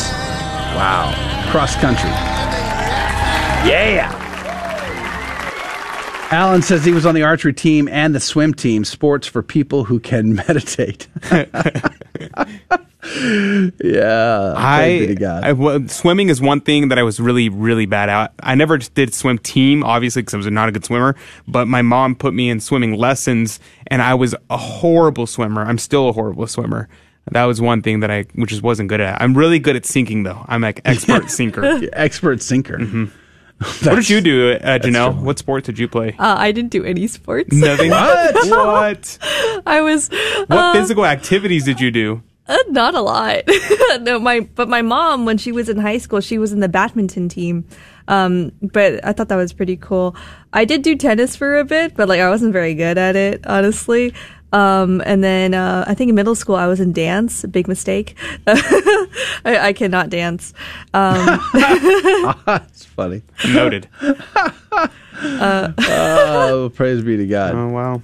Tammy, good morning to you. It's good to see you here, Tammy. Susan, good morning to you. Thanks for hanging out with us. Praise be to God. William Hemsworth, good morning.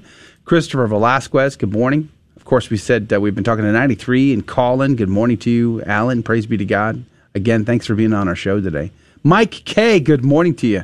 Thanks for hanging out with us today. Very grateful to you. Praise be to Jesus. Mike K. says, American handball is not even close to true football. You're right. It's so much better. American handball. He's talking about football. He's making fun of football. That's hilarious. That took It took me a second to get to there. No, yeah. No. Football is an amazing sport. Things happen all the time. It's not just people running back and forth. It's like it's more exciting to watch people do a 40-meter dash than it is to watch people run around trying to kick a ball. I don't know, man. I think soccer is amazing. Actually. I mean, we can get get a soup can, put it outside, and we'll kick it around. That's also fun. Come on, man. Come on, man. But American football is like it's so much fun. You have people tackling each other, hitting each other. It's just like it's full contact sport. It's exciting. Things happen. But playing soccer, all you do is run. I don't know. I think Barbara Ackerman disagrees. She says, love soccer, the beautiful sport. Love baseball, too. All sports are boring until something significant happens. Like football. In hockey, you're just waiting for a fight to break out. That's hilarious.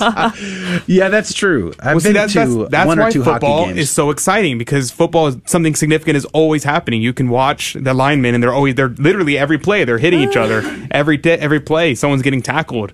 Every play, something's happening. It's exciting. Whereas the other sports, you're just like sitting. Yeah, Jesus said yes. It's exciting when after 3 hours of sitting around, a goal is made. The most exciting thing is to pick up a cold beer. See, this is exactly my point. This is exactly my point. I don't know. I feel like the marching band's more interesting to watch. What are we talking about? I agree. It's the number one sport on planet Earth. You can cry and complain all you wish. It doesn't change the fact that the number one sport on planet Earth is, in fact, soccer. Just because it's a sport that poor people can play. That's why. That's why. What do you have against poor people all of a sudden? If you have to play football, you need to buy shoulder pads, you need to buy a helmet, you need to buy all this equipment. To play soccer, you just need a ball. How many people have seen the movie Pele? Have you seen the movie Pele? No, I never heard of it. It's a great film, actually. We've seen it a couple times. How do you spell that? Pele, P-E-L-L-E. Pele. You don't know who Pele is? Adrian, tell me you know who Pele is. No idea what you're talking about. You're kidding. Mm-mm. Even if you don't love soccer, you know who Pele is, for crying out loud. I don't not love soccer. I despise soccer. Even if you despise soccer, you should know who Pele is. Okay, tell me, the audience, it's your turn. Show of hands, how many people know who Pele is? I want to know.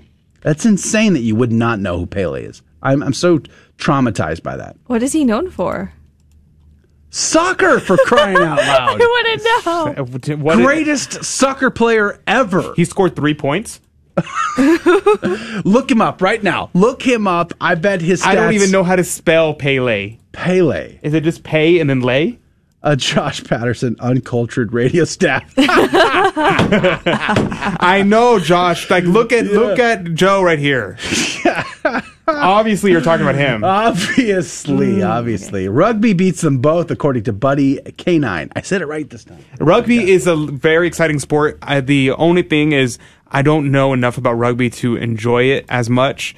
I have friends that play in the local team, and I'm trying to learn because I really want to know how it's played so I can enjoy it more. But it's super exciting. It's a lot of fun to watch. And I think I kind of want to try out for the team, to be honest. I think I want to play. It is very attractive to guys, right? You want the best of two worlds, soccer and football combined. That's rugby. And it's exciting. Very masculine sport for sure. Barbara says, yes, a marching band at halftime is the best thing about a football game. Hashtag true story. Who doesn't love the excitement of marching bands in college football, high school football? See, Buddy's right here. Buddy said, poor people, football, no gear is rugby. Yeah, that's a great point. Yeah, I agree. All you need is a ball, and you can play rugby, and it's a lot more fun than soccer. So I'm with you there. Josh says, I think poverty ball is mostly lame, but no Pele. Ouch! I'm dead. You guys are just being mean to poor people today. Good. Just, but you've gone all St. Jerome on us all of a sudden. That's so funny. Pele was amazing. He is the original GOAT, Barbara. I totally agree. Pele is truly amazing. If you're on Amazon Prime, look up the movie Pele. It's a very good film, actually. I highly encourage I'm looking you. him up, and I mean, what's the Mike Kay saw him play in the 70s. He was amazing. Yeah, amen. So Pele has you know how you've seen these videos on YouTube, Twitter, TikTok. I'm not on TikTok, so I only assume. But like the whole juggling the ball with your toes, your feet, your head, all of that, like that style, you can thank Pele for it. Pele brought that to the world in a big way. He wasn't the only one, of course, but he's the one that made it popular. He brought that to soccer. Before him, it didn't exist. Not really. So Pele is amazing. Boxing. He didn't box last time I checked. No, that's what I'm saying. Pele is a GOAT. Boxing is a sport that's been around forever, in some form, and is a sport that's universally done. So I think combat sports, specifically boxing, that's probably one of the best sports. Let's see here. Rugby is like football, but without all the boring stopping. Yeah, that's a great point too. But rugby is it's kind of a confusing sport. It's kind of hard to understand. Like I've had people try to explain to me the rules of rugby since I didn't grow up with it. Try to understand like, okay, what's supposed to be? Because I think as an American, my head is so wrapped around American football that it's hard to kind of understand what goes on in rugby sometimes. Yeah, I played football for 12 years, and so when I was trying to figure out rugby, it was really confusing to me. But yeah, rugby, because I'm correct me if I'm wrong, but in rugby, bye, Alan. He said, thank you, everyone, for today. I have to go to work now. I have a gas barbecue to install this morning. Alrighty, Alan. God bless you. Thanks for being on. Would love to have you back in the future. But yeah, we had... when I was learning about rugby, I was like, oh, that's super strange because it's never, like, it doesn't end until someone scores, someone fouls, and then the joke is, or someone needs a gurney. Those are the only time that the play stops. Yes, so. And if you get hurt, if you have an injury, the team has to go on without you. If I'm not mistaken in rugby. Not sure about that. I don't know. I think so. I think if you're hurt on the field, the team has to keep going. I want to say that's a rule. Correct me if I'm wrong. From you rugby experts out there, tell me I'm wrong. But I want to say that that's a case, which is unlike. You know, it's also interesting. I've had this conversation with rugby players. I've had this conversation with MMA fighters and boxers, and it's over head injuries.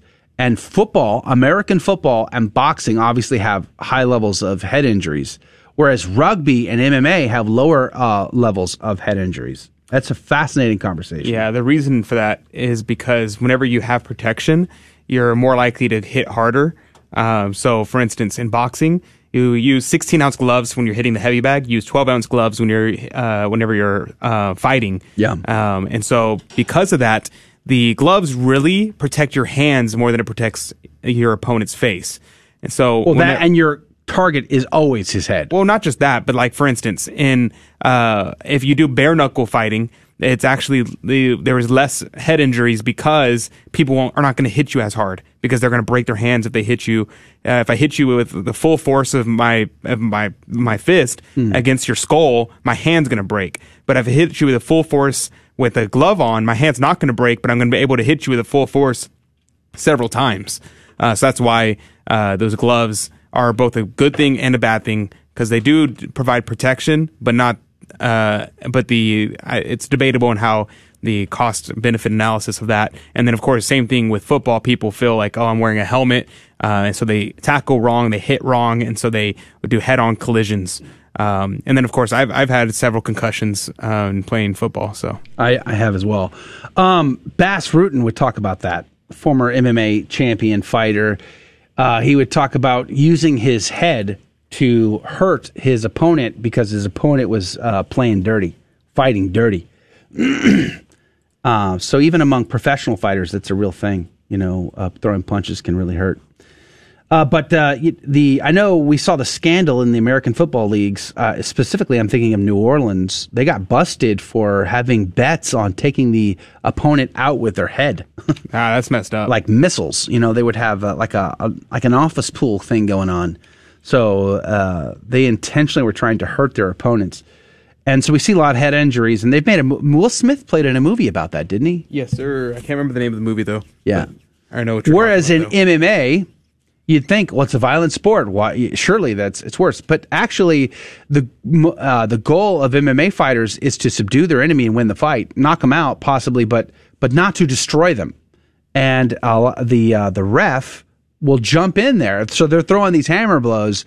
Well, it's only to the extent necessary, not beyond that. And they jump in and they stop the fight if they think it's gotten to that point. So they tend to have less head injuries than boxers or... I think it's because they have less rounds. I don't know. The commentary that I've heard from that community has been that they're professionals. They're not trying to destroy their enemy, and the ref is ready and willing to jump in when he thinks it's gone too far. That was the commentary I got.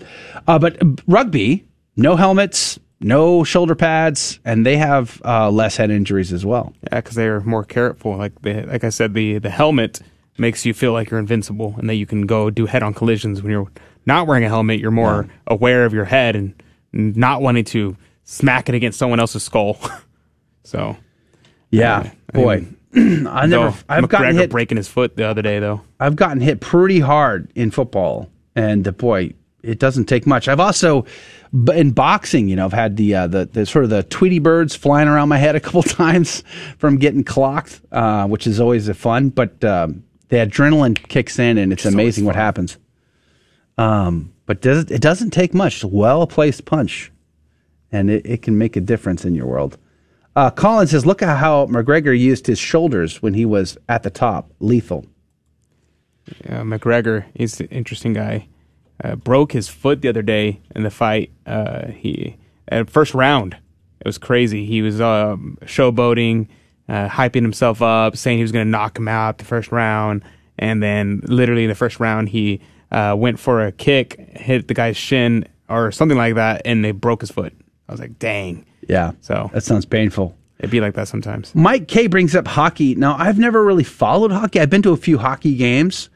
So I don't know a lot about the sport of hockey, but he says there's also serious concussion problems in hockey. Yeah, that makes sense.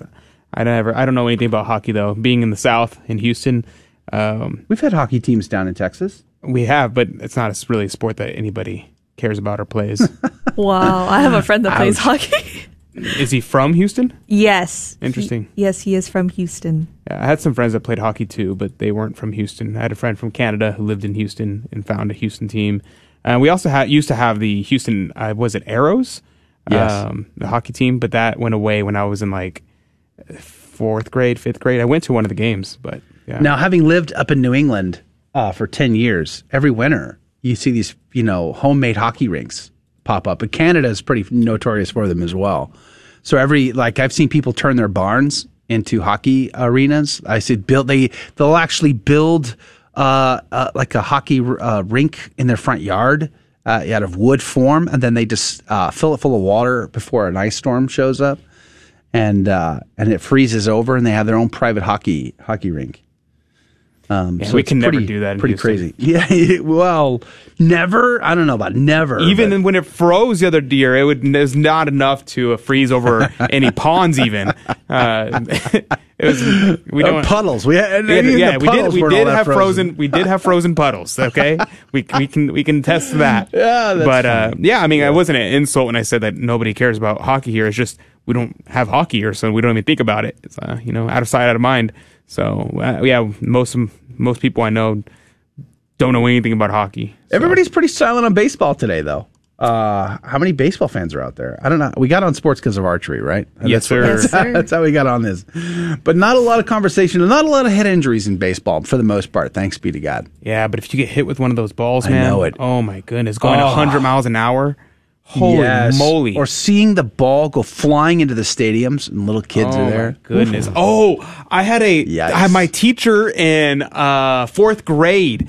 She ended up missing a day of school because her son went to the Yankees game against the Astros, and they were there, and the ball was hit towards him, and when he went to go catch it, he was like smiling and had his mouth wide open, and he went to go catch the ball, and it got stuck in his teeth. Oh! So he had to go to the hospital. That sounds horrible. Yeah. I was like, what? How does that? What? So that's crazy. Terrible. Baseball. Yikes. At least in the other sports, the audience doesn't typically get hurt. Yeah. Baseball is in baseball. It's a contact sport for them for sure. Yeah. Ouch, man. Crazy, man. But so golf, baseball, these are sports that have been criticized many times for not like your problem with soccer, not enough action. Golf, though? I mean, how many people like watching golf? My mom signed me up for like this girls' golf club when I was little. Really? It was so boring. I couldn't get into it. Yeah, it was really hot. I'm laughing because Mike said, I'm a Cubs fan. I have learned to keep my mouth shut. But y'all won recently. I know Emily, whenever the Cubs won, she was at UST. She got a sheet, her sheet from her bed, and painted the Cubs on it and hung it outside her window. Really? Uh-huh. Oh, wow. It's like, and how many people knew what it was? Chicago Cubs. How many people knew what that was? Anybody? Cubs? Yeah. Everybody knows the Cubs. In Texas? Yeah. Come on. Everybody knows what the Cubs are. Come on. Anyone who knows about baseball knows who the Cubs are. Well, how many people know about baseball anymore? I assume a lot of people. I mean, baseball is still the most popular sport in America, no? No. Is it? I could be wrong. How would I know? I wouldn't know. I'm like Buddy Canine. I'm saying it correct now. Praise be to God. He says he's not following sports because of how political it is. I'm right there with you, buddy. Yeah, same. I never really enjoyed watching sports too much, so it wasn't that big of a deal for me to stop watching sports. My dad and my brother love watching sports, specifically football and basketball. Those are the two main ones. Oh, I played basketball too. I forgot about that. I used to love college football in the 90s. I was a big fan of Notre Dame and the Gold Helmets. Loved watching those games on Saturdays. Rudy? Yeah, buddy, Rudy. Whew. I went to a few Texas A&M games when I was in high school, and I loved. It's one of the things I love about football is not at the professional level, but on the college level or high school level, even the energy in the stadium, the camaraderie, the esprit de corps.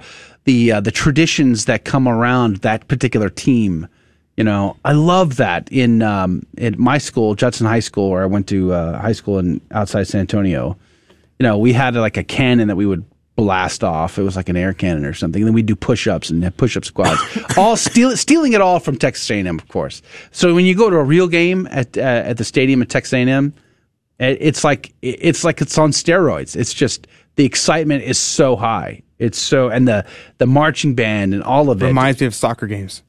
Not even close. Oh yeah, I forgot. Oh yeah. Yeah, you're right. You're right.